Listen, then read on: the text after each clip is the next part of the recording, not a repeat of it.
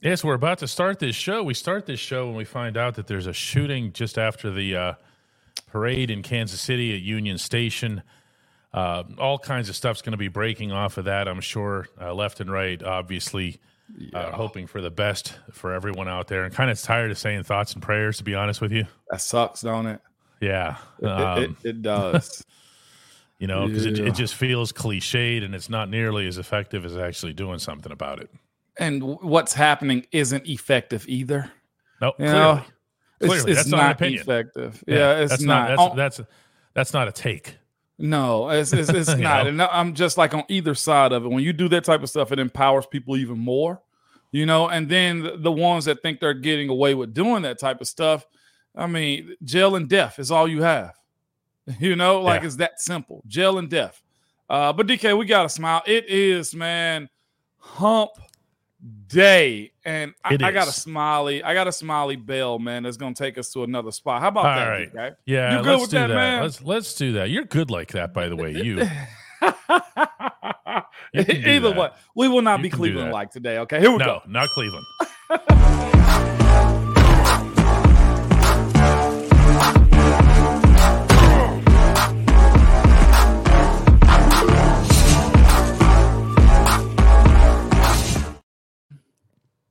Yeah, so he's Ramon Foster, 11 years starting guard in the National Football League. All 11 of those for the Pittsburgh Steelers. You see how that goes? Like that. I don't have to give you like your Louis Lips once played for the New Orleans Saints. Franco Harris. Oh, yeah. See, you didn't even know that, did you? I didn't know Louis Lips played for them. Oh, yeah. Franco Harris was a Seahawk. Oh, wow. I had no idea, DK. Yeah. These are things that never should have happened. Oh, my gosh. Yeah. I'm with that. Some of these guys, you don't want that. You don't want that. You come into the club, you come to those alumni meetings with just a clean record. I don't have to preface it by saying, well, that one time. No, this is not that one time at band camp, DK. This is a one-stop shop, man. Exactly that. Oh, that's right here. Mike says it was 11 short years. Did they feel short to you? You know what? In it, it felt just because I was so year by year that I knew when I hit 11. I will say that. In hindsight, I would say this. Now that I'm 3 years removed, almost going on 4, I will say this. You look back at that time, you say it is such a short window. It is. Like, you look at the playing time, 11 years is a very long time to be in a professional sport for football, that is, right? But you look at it, he's like, dang, I'm almost 4 years removed from those moments right there. So, yeah, it is, Josh. I mean, who said that a second ago? It is a short moment right there in history. Lyle points out that the bus was a Ram. Yeah, but he was a Ram at the beginning. Okay. Yeah. You're glad he ended up switching teams. Yeah.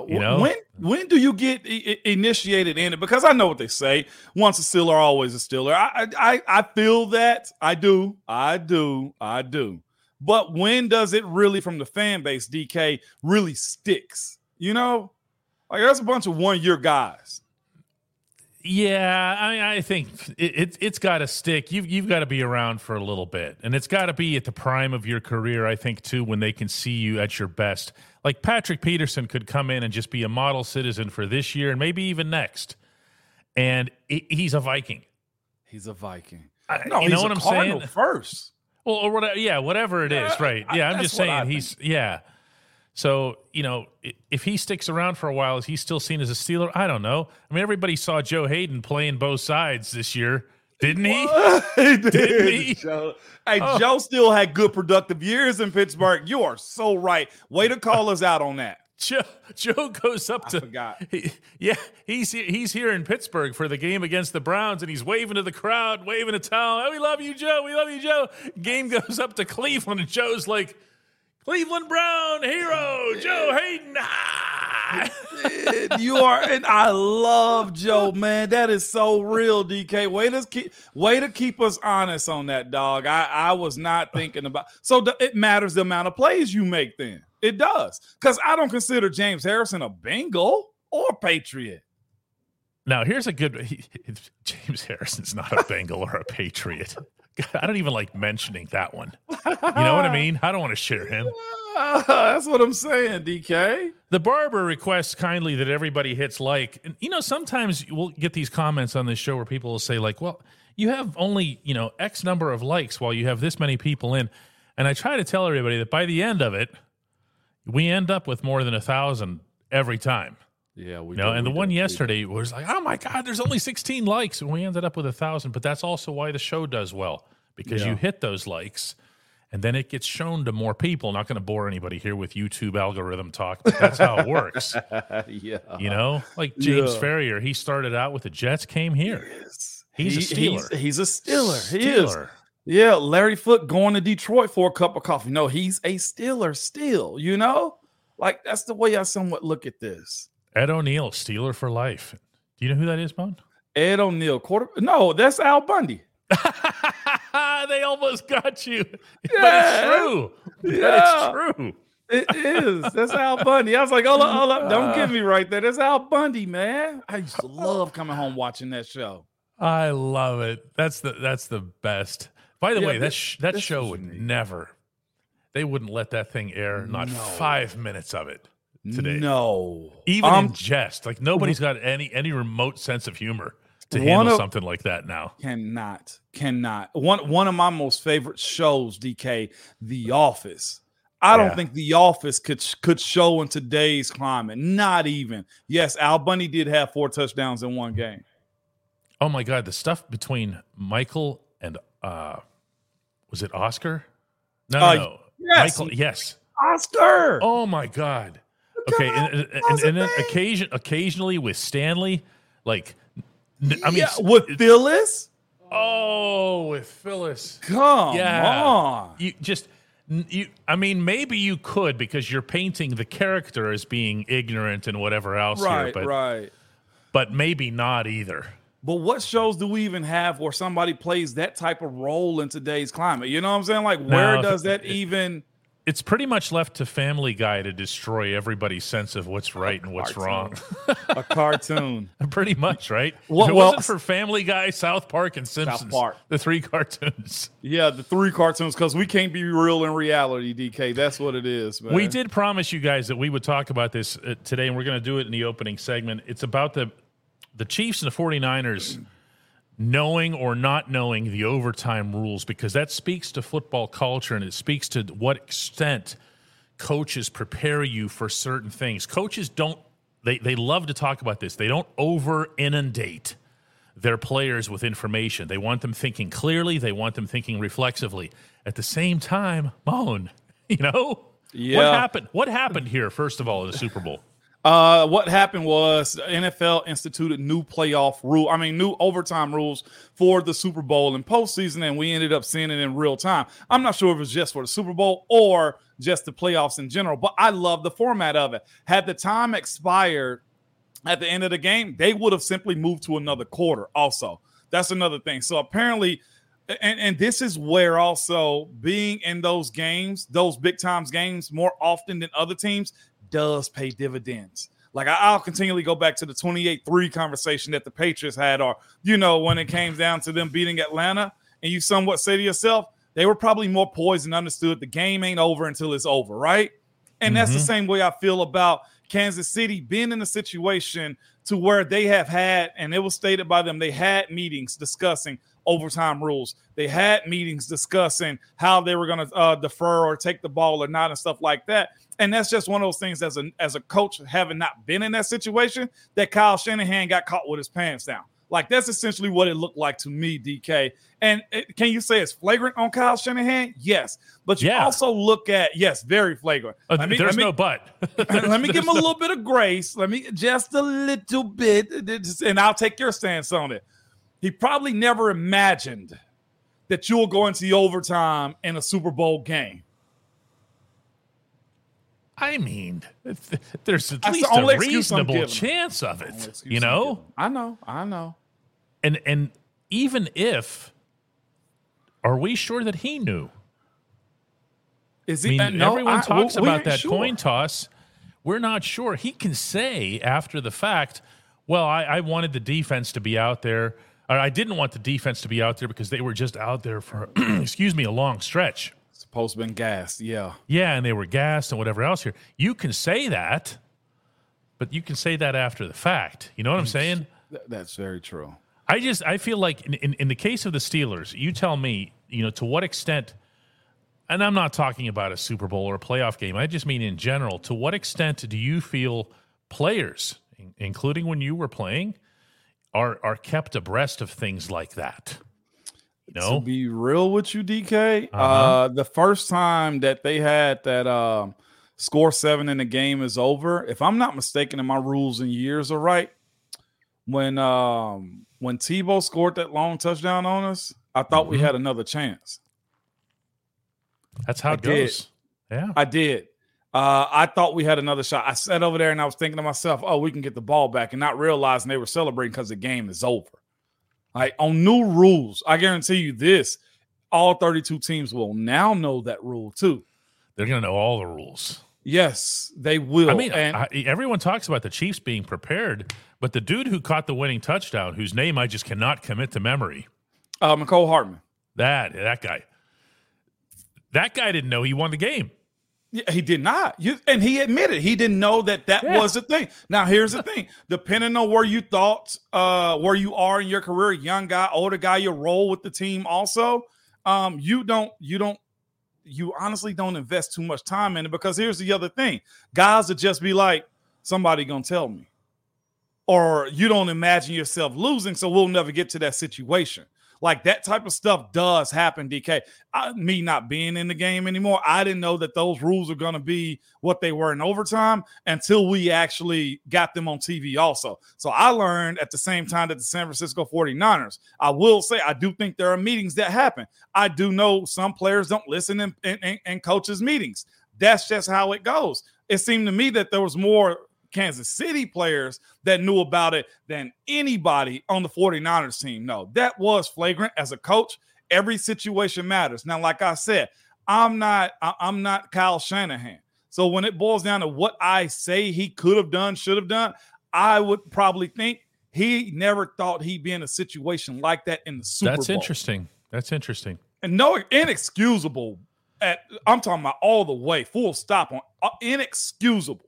But I'll say this too. I think that one of the things you have to be careful of, and this goes across all organized sports, is deflating your own dramatic ending. I used to talk about this a lot when it was the NHL was reviewing every single goal.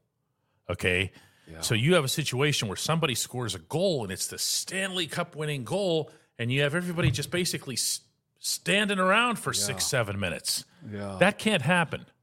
The fans have to have that emotion, have to have that sense that was it. That was the winning score right there in that moment. And the players obviously have to have that too. And if your rules get too confusing, well, if you go down the field, you get a field goal. The other team has to do this and that and whatever. And then they have to do this, but it can't be. It can be a defensive touchdown, can win the game right away.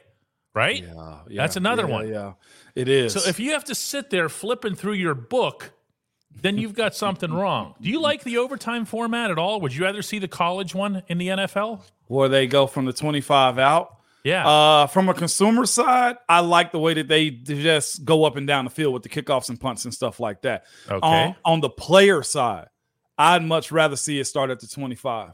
Oh, I know what you're going to say. I know what you're going to say. It adds more anxiety. It puts pressure on real fast. And it just really – it's bang, bang. I like college rules as a player. I love them. I'm going to be real with you. I think the college overtime, and I'm not a big college athletics guy in general. Know that. The college overtime is electric. You can't take your eyes off a single play. No, you can't. See? And how many times do you see it go multiples or whatever? And I know, again, the coaches don't like that. Players don't necessarily like that either. But man, and then your decisions. Do you want to kick? Do you want to, are you going to have to go for it? Do you think the other guys are going to score? Do you trust your defense?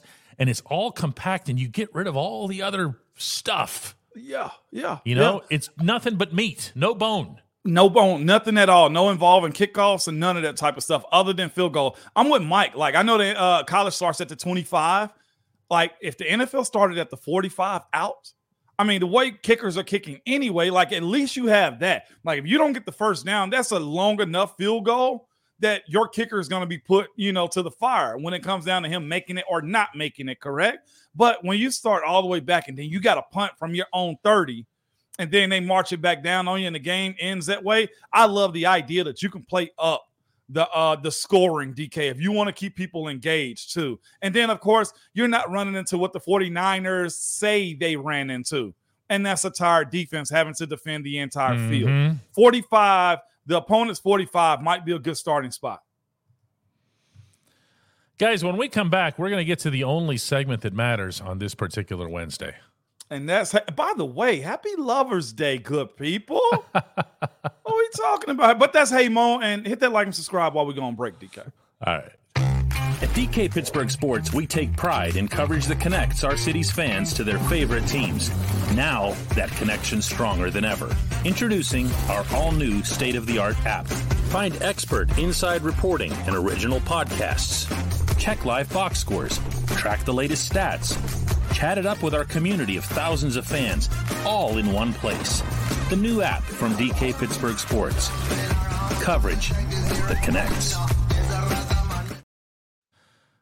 All right, this is how this show goes. You say, hey, Moan. You say it with conviction, and you ask an intelligent question. You don't ask stuff, ideally, that we've already addressed the last couple of days, and, just like that. And then from there, you listen to Ron Slay, who advises everybody to be sure to hit that like button to fellow Ragers.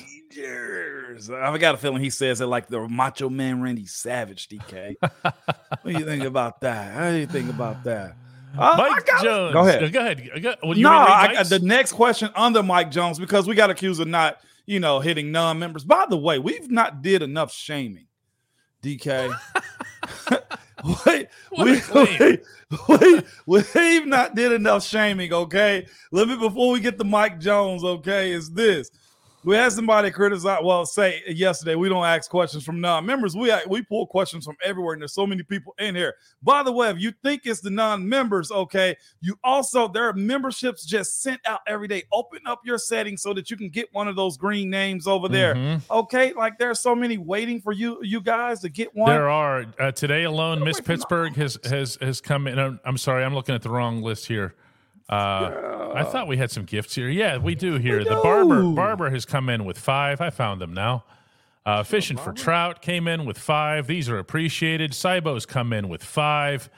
That's how this rolls. Rudy's got a little bit of a contribution in play here as well. What's up, Rudy? There's a lot of good stuff. You don't have to, first time, you don't ever have to worry about it. Just hit accept gifts. Yeah. After that, we'll get busy. Get off the uncle's table, okay?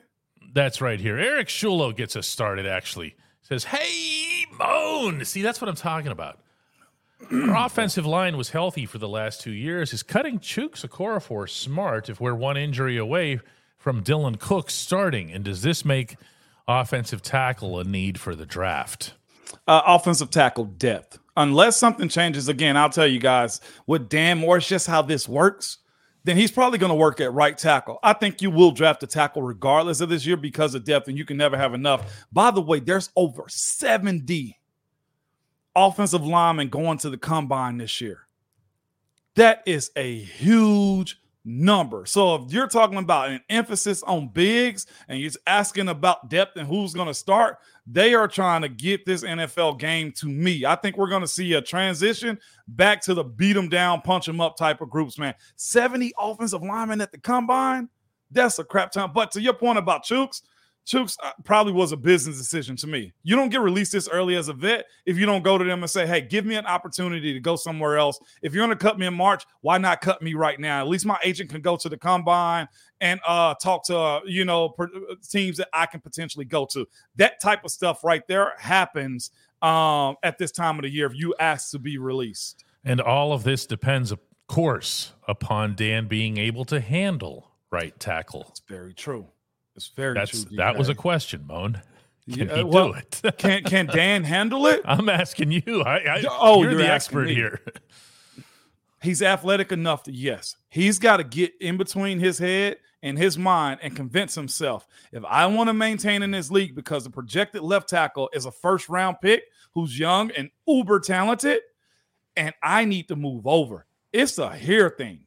Like, I went from right to left in a season, DK, and that's because I was willing. Was it perfect? No. Did I spend the whole offseason working on my left side? You best believe I did. What's my whole saying that I have, DK? Oatmeal is better than no meal. You can try to go play left tackle, but the projected guy is probably going to be Broderick Jones. Mm-hmm. It should be. Should be. Absolutely should be. You move up to get him, move him to the most important side. Especially in the offseason, right? You see how I said most important side as opposed to the most important position? Do you like that? I did hear that, man. Yeah, that was good. I got one. Go ahead. Mark says, hey, Moan, how long will it take typically for a reconstituted offensive line to gel? Because we're going to see it again. Yeah. We're going to see it again. It depends on how honest those guys can be with each other and how quick they can grow up in the coaching too. Development of position is just as important as Kenny Pickett or Mason Rudolph or a wide receiver or DB. Everybody, by the way, people are asking what we're going to call Joey Porter Jr. Call him JJ. How about that? That's what his dad called him, JJ. Anytime he's at the facility, call him JJ, not JPJ, JPZ Jr. You ain't got to do all that. JPJ doesn't roll off the tongue. It doesn't have a. You've heard him call him JJ. Call him JJ, by the way. But it can take time. But here's the thing about getting good as a group. You need to be able to be honest with one another. I don't care if it's somebody's weight. I don't care if it's somebody's play. I don't care if it's somebody conditioning. You have to be able to say, hey, man, I need more out of you. And here's where that next step has to be. And maybe it's Broderick, DK. Because here's the thing. We saw him say what he wanted, right? They wanted 250 yards a game. And he went out and did it. I do think that group, that room, needs a vocal leader. A strong lead by actions and verbal leader. If that's Broderick, I think they can speed it up a little bit more, DK. Jeff says, hey, Moan, looking sharp, by the way. It's Wednesday cut day. That's what that is. I see what that is. Given the new offensive coordinator, is there ever a possibility of the players feeling that a coach like Eddie Faulkner, who obviously just kept his job this week as well, might feel slighted? It's a different environment, isn't it? And a lot of coaches come in and they're worried about it because you've already set up a relationship with those guys, and now I'm coming in and I'm the outsider, even though I'm the boss. Yeah. You know what? That's essentially what it looks like. That's how it feels. This is a performance-based league. One way to justify yourself and not feel like an outsider is to do damn good work. Ain't no other way around that in the NFL. You get fired because you suck in the NFL. It's not the other way around. If you're good, you will be employed at that position for a very long time. Eddie Faulkner is proven that he can be one of those guys to stick around, and he's doing it. So look at the production he's got out of Jalen and Najee. I mean, what we talking about, outsider? Absolutely not. He belongs there is the way I look at it. Tube Dude says that the 49ers just got rid of their defensive coordinator. Would this be a good chance that Terrell Austin staying? Going to do that. Yeah. Terrell Austin just got an extension too. Yep. Wood says Arthur Smith reaching the pinnacle as an NFL head coach. I'm sure he can handle himself. Well, that actually isn't a bad point to bring up, though, is it? It's not. He understands what that management looks and feels like now. And so the idea that he needs to fit in, absolutely not. Like, it's there for him. And then, of course, here's the other side of this, y'all. They came looking for Arthur. You know what I'm saying? Like, I'm sure he wanted to be employed, but there was a want and a need on both sides. So, and he's able to fill up his staff the way he wants to. I really feel, though, like over those final 4 games, this is going to be one of those things where Mike Tomlin says, I'm not going to peel the curtain back for you on this one. Okay, you've heard him use that line a million times. And what I'm referring to here is what actually happened with the offense over the final 4 weeks, because that might have been the ultimate example of Tomlin just saying, hey, listen, everybody, hands in the pile, come up with ideas. You heard Mason Rudolph say right here on this show that he was intensely involved. Yeah. He said, how did he put it to you? He said something along the lines of, I wasn't about to be passive here. I had my career on the line. Those guys had their jobs on the line. This wasn't the time to say, well, no, I think that play will work fine. If you think that the play sucks, this is the time to say that the play sucks. So Mason had a hand in it. Mike Sullivan had a big hand in it. Okay, I don't think anybody can dispute that. And for them to do what they did, I think pretty much cold. There's no training camp. There's no nothing. Not enough credit was given to the coaches, including, I think, Tomlin for those final 4 weeks of offense. I got one after this I'm going to put up real quick. And here's the other thing, too. I think Mason acknowledged this on the show. If not, I don't think it's a deep secret or whatever I say here. But he was like, when you're an older player, you can adamantly tell the coach, I don't like that. Yeah. Like he knew of some plays that he thought that Kenny could do but didn't overly love. No, and he said so. It might not be the kind of thing that Kenny would be comfortable saying, but I've been here for 5 years. I can say, hey, that place sucks. Yes, for me it does. That has no – right, for me, right. That has no chance of working. Or because of that receiver. He'll never run that route properly or we'll never block that play correctly. Exactly. Whatever it is, he can say it because he's been around. Yes, absolutely. I got to go on this just overall football, DK, from Kawa, who's also at the uncle's table. I'm telling you, it's been 50 given by Rochelle today, Kawa. Get you one, okay? Yeah, but he goes, about? I don't know what's going on, man. We're going to start shaming the uncle table again, okay? But here we go.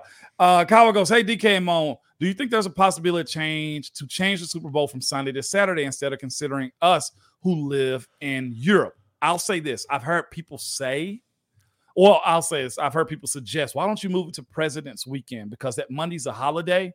And I know that might be too long of a gap in between. I'll say this. You get to 18 regular season games, though. We're on President Weekend as far as having that Monday off. Yeah, I think the time differences are going to be a thing that comes up not just in American football, but in global football, because I can hear all of the American soccer fans right now saying, okay, sure, yeah, we'll do that right when you change all the Premier League times and everything. Now, it's easier to see soccer because if they play a game on prime time in England, it's at noon in America, okay? Yeah. So, that's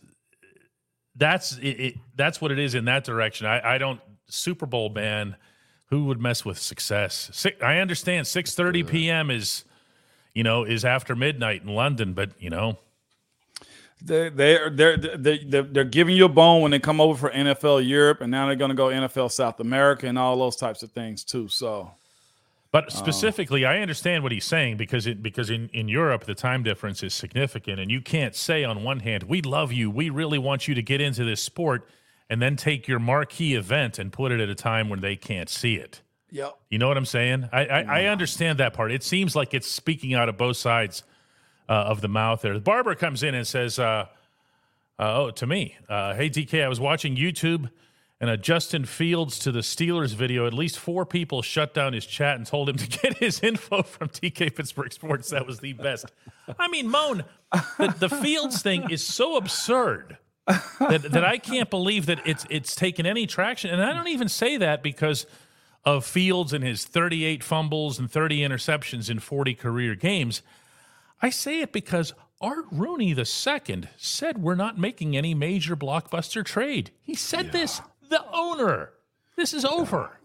I love to know in the comments since we brought it up. And Barbara, appreciate that, man, by the way. But here's the why do you like Justin Fields? If y'all don't mind, in the words of Dusty Rose, if you will, just write in the notes.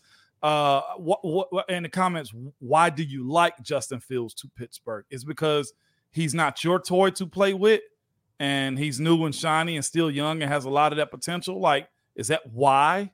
Like, I love to know your stance on why that. I got a good one right here. It was really good, DK. Mm-hmm. And this is perception before I put this up, okay? But it's from Will Smith. Appreciate you, King of Philly. I got to laugh from Dolly. I got to hear it over there. Yeah. That's the hear first one we've gotten out of her today, by the way. From the characters in the back, man. But Will Smith goes, hey, Mon, the new wide receiver, and he puts in air quotation marks so people listen to us on the podcast, on streaming, seems to be an in-the-face coach who holds players accountable. Any thoughts on the position coach, and would he have the support of Coach Mike Tomlin? Here's why. If he seems that way, there may be a little bit of that. But here's why I say also, you got to think there's been conversation around how to try to rein in George Pickens, right? What better way than to get a guy that can match his intensity and probably garner some of his respect? I don't think George Pickens is problematic, but you may have to cater to the room as far as finding somebody that can match his energy and his level of growing up too. I don't say that in a disrespectful way, but there is a level of, hey, if you do what you're supposed to do professionally on and off the field, being in the building, being a consummate pro, maybe that's somebody you got to think. College is a little different. Everything I've ever heard about Georgia and how they treat their players is they will come grab you from your room and walk you to class. They will come see you go to practice. And maybe they know some of that. Who knows what it may be? But if it seems that way, then maybe you'll see some more benefit out of George Pickens moving forward. And really everybody else in that George. room. It's about George. I was about to say, of course, and it's a young room, but it's about George. It's about George. They need to maximize George. I don't know that we talk about that enough. We talk a lot about quarterbacks and we talk a lot about other positions and everything. But it's when you see, especially over those final 4 games, when George started getting fed the ball in different situations, stuff that we didn't know, that was the non-one-trick pony type of routes. What happened? He showed you a lot. He showed you, DK. He did. And that's what Coach Tomlin also said. I've seen him tell Martavis that. I've seen him tell Mike Wallace that. I've seen him tell Deontay, hey, I need something different. You're a good one-trick pony, but I need something different. And George even said that at the beginning of the 23 season. I have to expand my role. Did he not? And he did. He didn't just say it. He went and did it once he got the football on a consistent basis.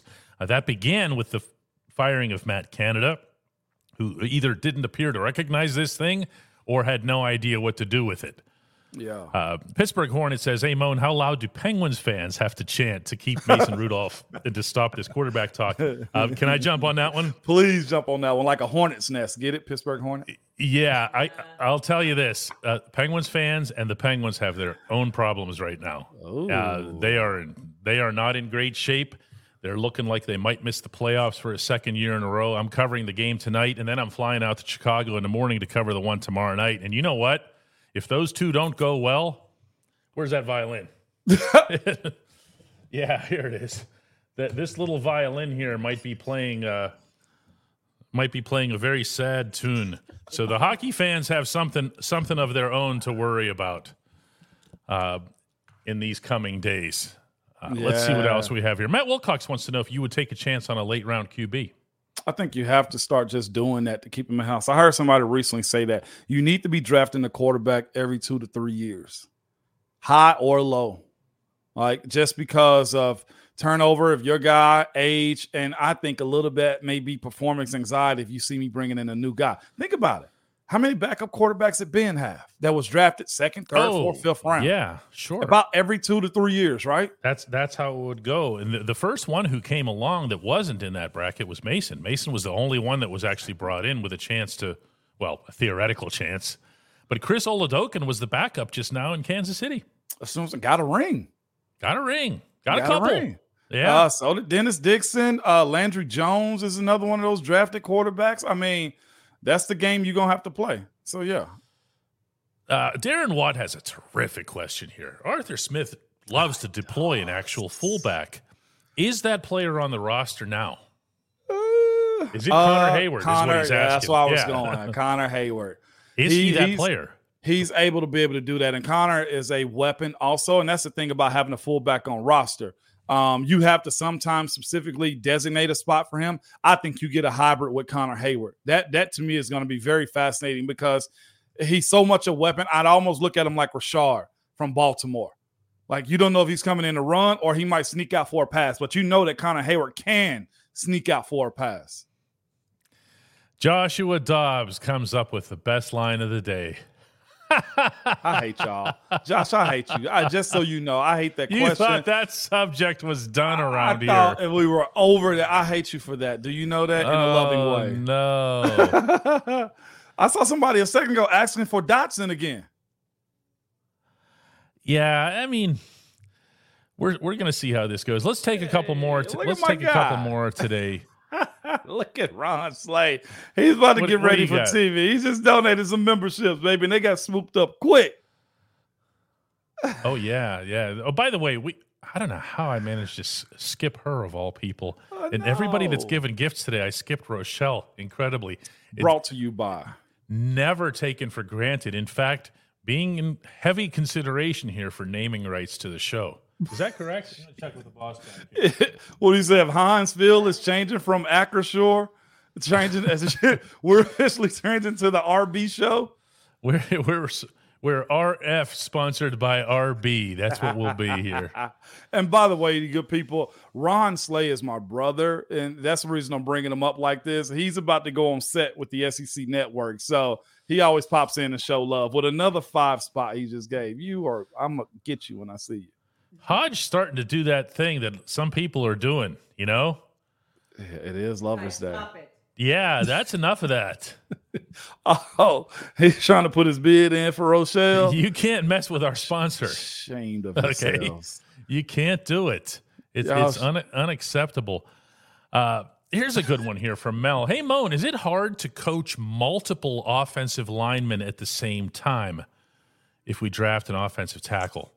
If somebody has a hard time doing that, they should not be a coach. One thing that I will say, but they're different positions. You also say that all the time. Okay. Screw that. The essence of what you're doing is the same. Now, there will be the assistant O-line coach that may take the guards and centers. Sean Surratt did that with us. Harold Goodman did that with us also. Remember him? Mm-hmm. He's now the O-line coach, I think, in Carolina, by the way. So you designate coaches to, to teach your guys up. But the overall teaching of the offensive line is something that should not go away. It should not be hard to teach up tackles like a Broderick in his second year, or if they draft a rookie again, on the basis that, look, players have to be willing and coaches have to also love coaching. One of the best one of the best sentences and statements I've ever heard from Coach Tomlin was on Ryan Clark's podcast, where he said, we're talking about players that got issues with attitude or, this and that. And he was like, when we're talking about coaching, he was like, don't come to me telling me about what a player can't do on the field. That's coaching. You should want to love to coach. You should absolutely be driving yourself to coach every single day. So the idea that somebody has a problem teaching somebody, you shouldn't be a coach at any position if you have an issue teaching a blocking tight end versus a receiving tight end. So that's the reason I started that one too, DK. We should never question coaching unless they suck at their job. Renee says, hey, Moan, do you think Deontay Johnson's contract will be renewed? I'm actually going to look up here. I know Deontay's got one more year. Yeah. But I want to see exactly what that is. I want to say it's a really high figure. Well, you're still working with a rookie quarterback still. That's the only grace that you get. And I'm not sure who's due to be paid. He just offloaded Mitch Trubisky and Chuk's salary. Where is he sitting at? Yeah, 18 for next year. So here's the thing, though, DK. The cap is going up. His cap hit. Let me be specific here to make sure I don't put anything out of context. Deontay's cap hit for 2024 is 15.8. Okay, that is for a player, a wide receiver who's age 28, who does what he does, even at his production level, regardless of what you think of it. That's the price of doing business. That's not an above. You know what I mean? If you're mad at him or whatever. Now, he's an unrestricted free agent after that. Yeah. It doesn't harm you to keep Deontay unless you're trying to trade him out. That's my thing. I think Deontay has. You have to. You have to trade him out? No. I think you have to keep him. Yeah, that's where I'm at with it. And here's the thing, too. I think we'll have to change our view of what salaries are. I think in the next year, the minimum is going to be $1 million. Okay, and then, of course, with the TV, good for those guys, though. That's my first thought. Yeah, heck yeah. I think my rookie minimum was $405. You see what I'm saying? And honestly, I think the NFL is behind on that scale, too. But when you look at the TV deals, you look at where the quarterbacks are at. If the quarterback is getting 45, his starting wide receiver is probably going to sit around 20. I think the premier A-list guys are getting about $25 million a year. $18 million a year is like a 1B or 2, honestly. And that's what Deontay is. Some teams will start to pay about $18 million for a wide receiver, too. So Deontay, I think, is still at a great value. Yeah, I don't know that there's a choice. I don't think there's somebody else on the roster who can do something like him, but I am continuously stating that I am not at all adverse to seeing the Steelers go with a wide receiver in either of the first 2 rounds. Yeah. Okay, and I know everyone's going to kind of roll their eyes at that because, like, really? And then something, Chase Claypool and whatever. But when you're talking about a class, this coming one, that could have as many as 17 wide receivers go in the first 2 rounds, you don't have to take one in the first round. Yeah. Okay, you can wait for your George Pickens, to fall. Mm-hmm. You can. You can't have enough of those, Moan. You cannot. There's not another position like it right now in football. There just isn't. No, it is not, man. Hey, Chris Ackright just came in with a great question, DK. All right, let's have it. Great question. Here it is. Yeah. He says, hey, Moan, why didn't the quarterback's coach just work with Kenny Pickett on stopping him from rolling out of the pocket so easily? Why didn't someone just tell him to stop it? I'll give him a little bit of grace. Maybe because of protection. Maybe. Or maybe because that's what he's used to. It's that simple. The same way I would ask you if Tim Tebow, just to use him as an excuse, could have changed his throwing motion to not throw ducks, he would have. In the spirit of competition, more times than not, you will go back to what you're used to. It's just dependent upon if you, not the coach, Chris, if you are mentally strong enough to stop doing your old things, then you can. I think we saw Ben stay in the pocket a little bit longer, right? I think we see Deontay this year not running backwards as much. Did we not? The player. That is correct. The player has to also buy into this stuff, y'all. The coach can tell him all day, but on that field, he doesn't have the controllers like Madden. He doesn't have a PlayStation 5 or Xbox to make Kenny stay in the pocket. And you can't bench him because you know what he's going to tell coach? I felt pressure, coach. My bad. Don't do it again. The player has to lock in mentally and physically to commit to that type of stuff. Here's the thing, though, Moan.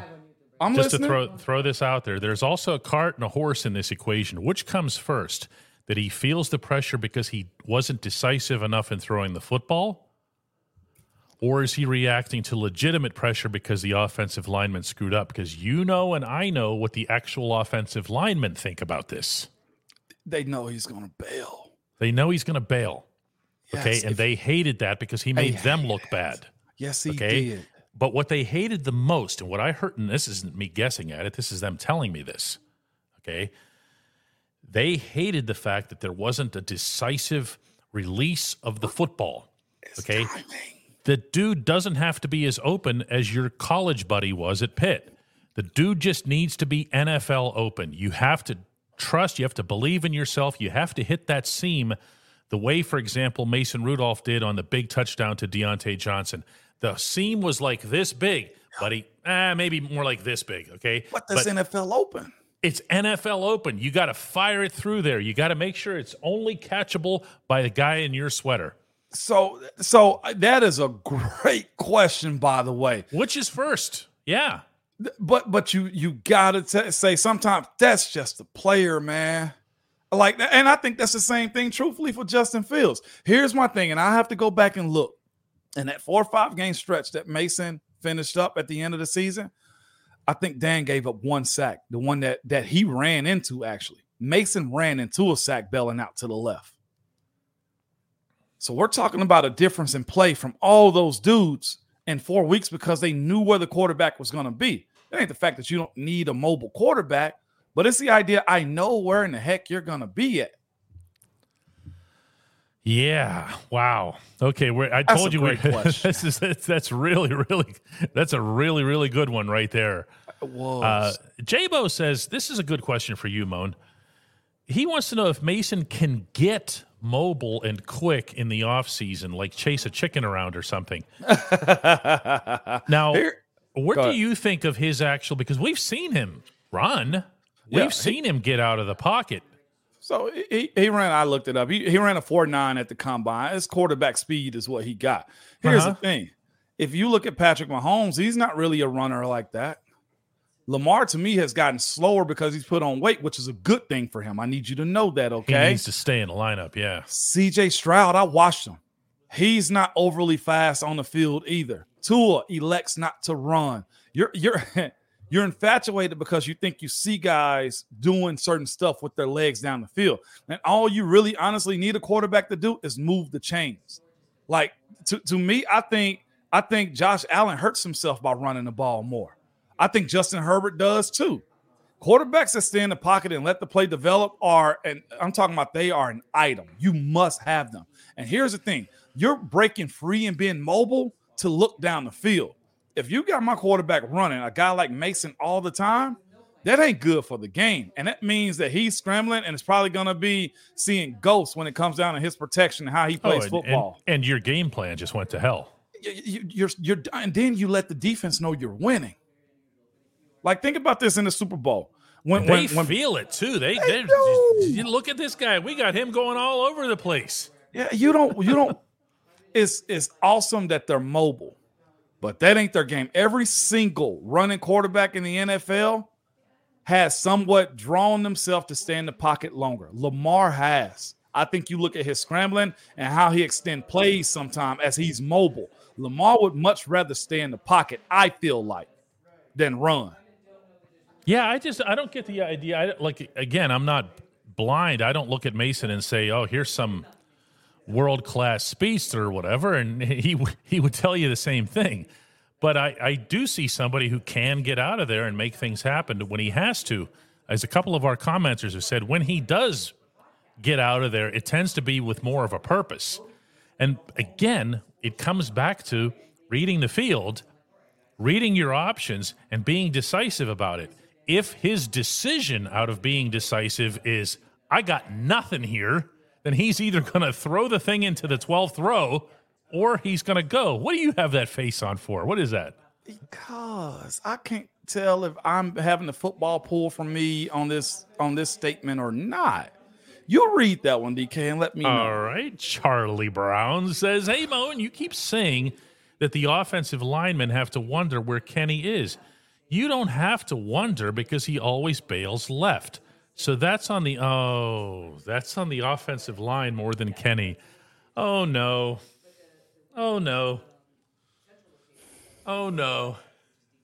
Why is that not true, Moan? Charlie, respectfully. Charlie, have a seat, Charlie. Have a seat. For the 11-year NFL offensive lineman, Charlie. When I say I don't know where Kenny's going to be, and you tell me he always bails left, when is he going to bail left? When is there? What if there's no real pressure there and he's gone and I've got my guy secured and he goes left? Am I supposed to hold him and get a holding call? Am I supposed to just protect all the way outside and rush my DN? Let my DN rush in? Are we supposed to slide left the entire time because he wants to roll left? Like, you're becoming predictable. Like, that's not a smart football statement right there. Maybe you're being facetious right there and a little tongue in cheek by making that statement. But that is not I'm sorry, but that's not how you play football. You know, you become predictable in those moments right there. You have a team that's behind the chains more times than not. I'll blitz you from the left and send a safety over to the right and box you in. You know what happens then? You run backwards. That's not football. You can do that on Madden all day. Let him run left. You become a very predictable quarterback offense, and you find yourself out of the league because as a player, you don't have enough discipline or understanding that there's something dirty about your job, and you might have to take one on the chin as your offensive linemen continually bang themselves up against the wall to protect you. Your job is to sit there and let us block for you. And unless you're being sacked or getting your back blown out every single time, okay, then there's no situation. That's a non-starter. Rick is coming in here he's got your back. He points out something that you haven't yet, which is so much easier to push the edge rushers outside up the field and just have your quarterback step up. If you think about the times that Mason Rudolph was sacked, and he got sacked too. It wasn't a ton, but he got sacked. When he got sacked, it was like this engulfing. I mean, because he was so stubborn about staying in the pocket and reading his receivers for as long as he could that the lineman had to actually get beaten, and he had to be surrounded before it would just be this whoom effect. Yeah, think about the pass in Seattle where Mason took one under the chin. That's what the Don Draper. That's what the money's for. I'm not here for you to roll out and protect yourself. What about the team? That's honestly selfish on Kenny. And you know that they've taught him, stay in the pocket, Kenny.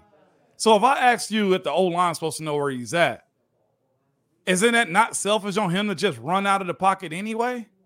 Like, that's dumb right there. I'm sorry. But that maybe he was joking. He was joking. I'll give him that. I don't know, man. We're killing Charlie here in the comments here. We love you, Charlie.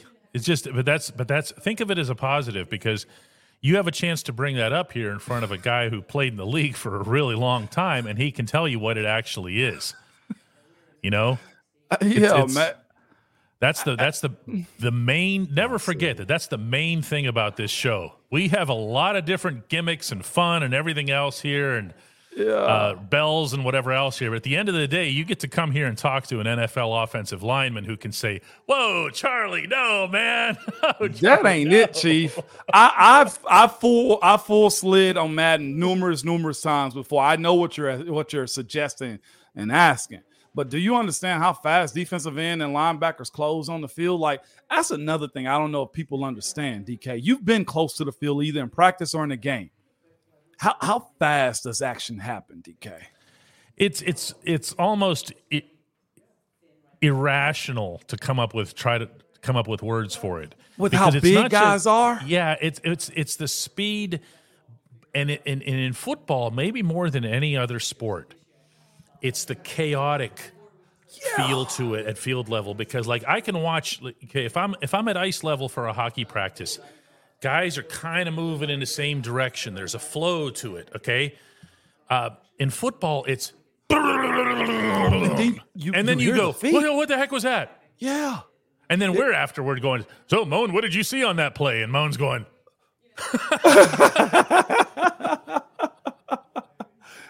hey, by the way, I saw y'all jokes, Hovain. Hey, pause that statement. I get it. I know where y'all are getting at, man. But that's part of the job. TJ, you're right. Like, y'all have to see. And it took me, honestly, like a year to see how fast it was. I'll never forget.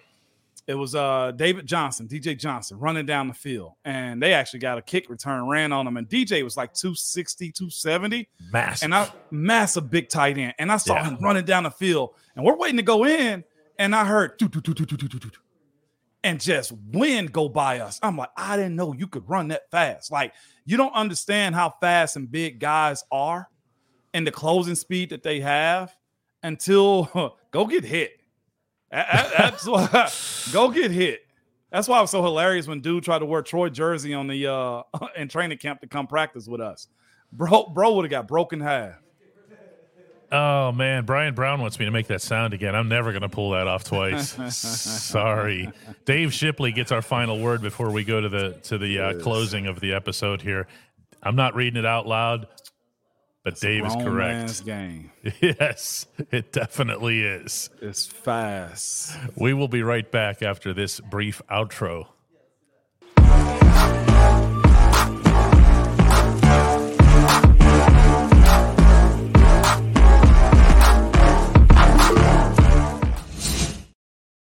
So to repeat for anybody who missed it over the last couple days here, there won't be shows Thursday or Friday. Moan is doing the gentlemanly, be a good husband thing. Yeah, taking Keish on a vacation. Yeah, man. I told her we would go somewhere, and that's because I was traveling all football season with the Titans, and then now both my boys are about to start up travel baseball sometime soon, and weekend's gonna get busy. So this is our window until late July. And I'll be working the whole time, but I'll be doing it out of town. I'll be heading out to Chicago to cover the Penguins after I cover the Penguins tonight here as well. So it's a good time to take a little bit of a breather. We'll be back on Monday. I want to thank everybody. Yeah, I know we do it all the time, but it never feels, doesn't it, like, Moan, when the show ends? Don't you feel like could have spent more time thanking people? Could have spent more time with them. Yeah, yes. In general, we have to tell ourselves sometimes, like, we got to cut the show. We got to, because it's where we love doing this with you guys. I'm seeing Mitch Trubisky sign with the Ravens. Veteran backup. That's all I see. Yeah, I've seen it like 2-3 times on here. Jay Miller put it up there, man, real quick. Mitch being signed by the Ravens, which is why he probably wanted to be released this early. Well, he got his wish. That might be what that meant by mutual. Like Mason went to them and said, "Hey guys, I know you're cutting me. You want to just go right ahead and do that?" Yeah. Because remember when it was announced as a mutual parting, and then when the Steelers put it out on their press release, it was just we released him. Yeah. That's what that means now. That's how that makes sense. Yeah. Mm-hmm. Yeah, absolutely. All right, guys. Well, we will see everybody on Monday then. No doubt, man. Good people. Appreciate y'all. Peace.